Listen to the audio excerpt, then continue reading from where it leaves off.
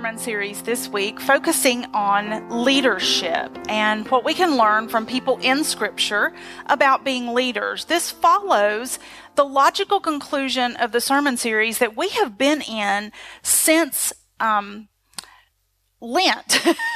I can only think Advent because we'll start a new church year with Advent at the end of November, and this sermon series will take us there. We started by talking about how life often breaks us and leaves us feeling like broken and useless pieces of glass, but that God still sees us as beautiful even in our brokenness, but God also brings about healing and putting us back together.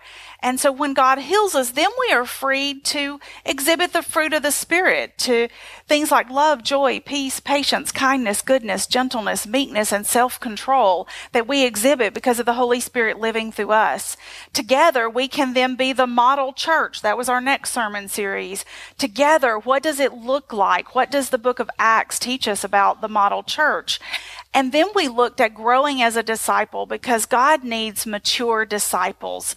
The church cannot just be full of infants and kindergartners. We need mature people who walk with God, who walk in the Spirit, so that God can accomplish God's mission through us. And so to do that, we need to emerge as leaders who can then turn around and make more disciples and help raise them up to faithfulness. Our example today is going to come from the book of 1 Kings, chapter 12. We're talking about a gentleman named Rehoboam. I'm not going to read the whole chapter to you, but I'm going to read enough for you to get a sense of the story. 1 Kings, chapter 12. The people sent and called for Jeroboam, who along with the entire Israelite assembly went and said to Rehoboam, "Your father made our workload very hard for us.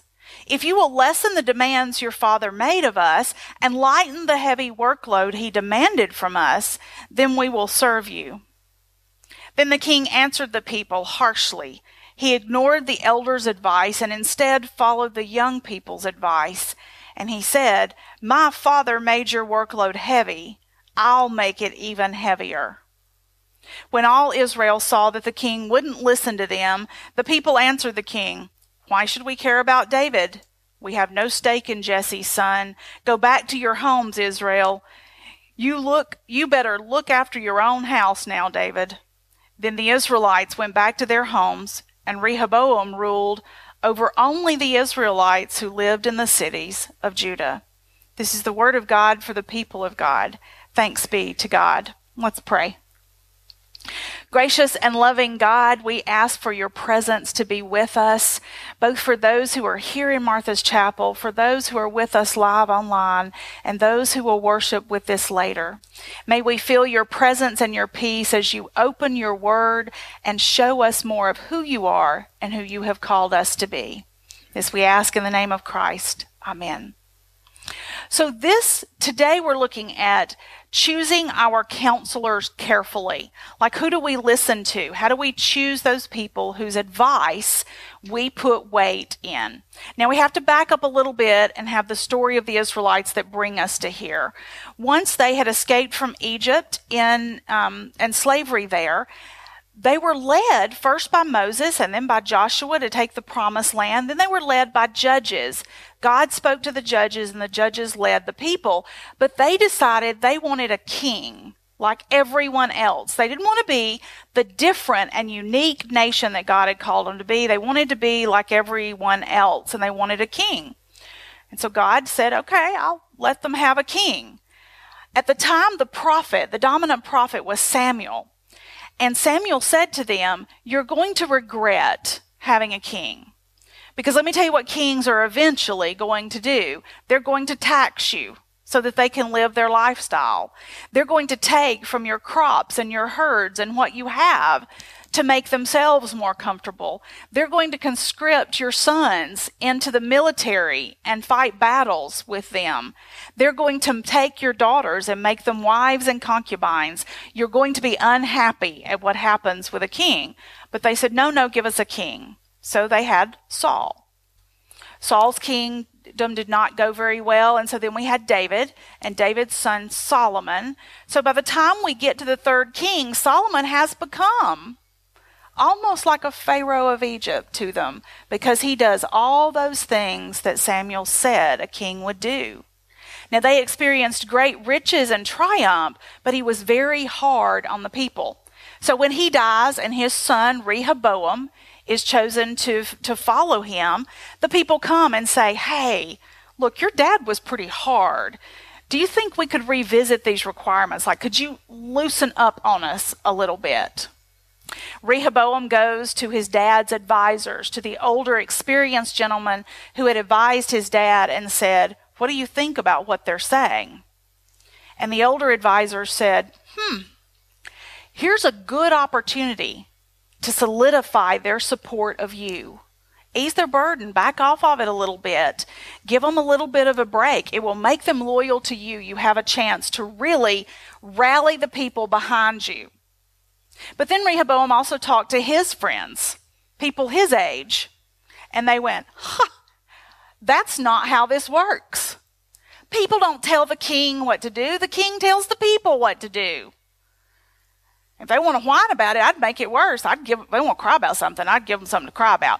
My mother used to say that to me when she'd spank me. She'd let me cry for 2 or 3 minutes, and she's like, you're going to keep crying, I'm going to give you something to cry about. That was the advice of the younger men to Rehoboam. And Rehoboam chose to listen to the younger people, and he goes back to them after 3 days of consulting and says, I'm going to make it worse. I'm going to give you a harder burden. And we heard how they all went home. What we might not have caught in there is that Rehoboam then becomes the ruler only of the Israelites who lived in the city of Judah. The kingdom split over this. 10 of the 12 tribes of Israel anointed Jeroboam their king, and they became the nation of Israel.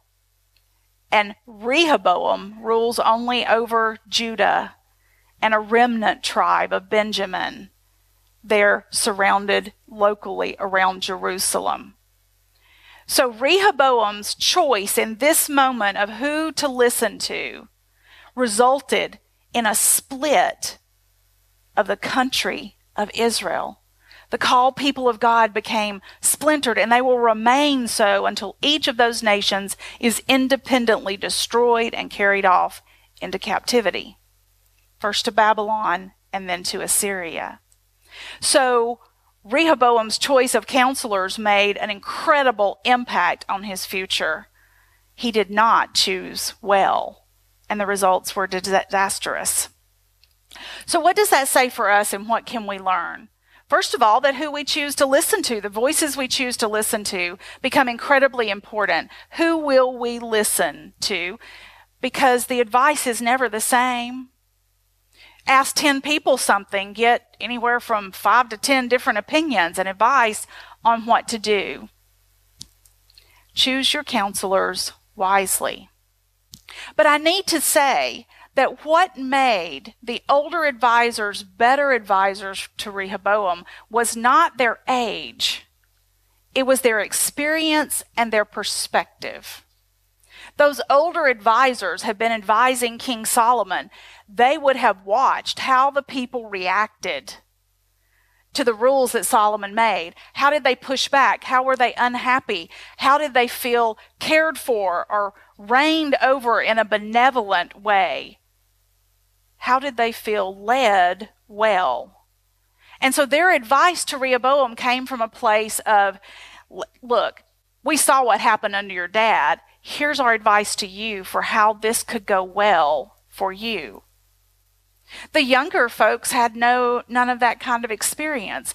They could not see the larger picture.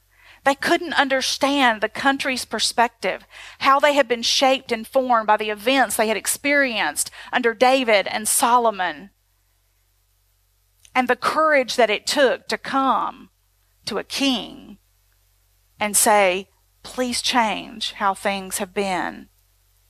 It is not their age, because we talked about in the discipleship series that we just had that some people can be fairly young in chronological age and enormously mature in their spiritual faith. either because they walked through a lot of difficulty and learned to depend on God, or because they have dove into the scriptures, or because they have chosen to closely align with Christ and let the Holy Spirit reign in their lives. They can seem like a young adult and be incredibly spiritually mature. The flip side of that is that you can have great chronological age and never really have matured spiritually. It's possible to be 50, 60, 70, 80 years old and still be an infant, a toddler, or an adolescent when it comes to our spiritual development. We need to find those counselors who see the larger picture, who have a heart for the people, for what they've been through, for how they need God, for how they need Jesus. We're talking about our church and the voices we listen to. Who wants to see us reach the world for Christ? Who wants to see us mature the people that God has entrusted to our care?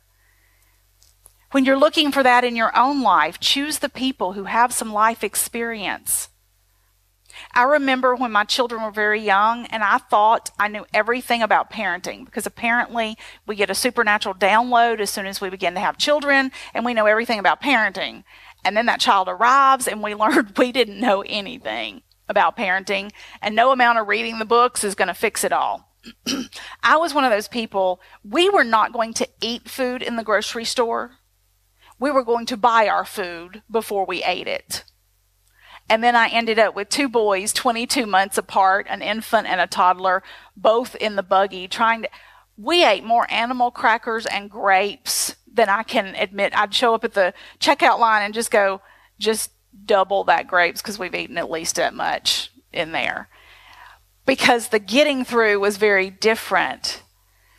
So we want to see those people who have the vision, who have the experience, and we want to choose the voices that we listen to carefully. The other side of that is that God is calling us to grow and mature, to become fully mature disciples in Jesus Christ, and you are needed to help lead. Who are you advising? Who are you taking under your wing? Who are you bringing along beside you in your role in the church, in the places that you serve, and in your life? Who are you raising up, mentoring, and being a good word of advice about?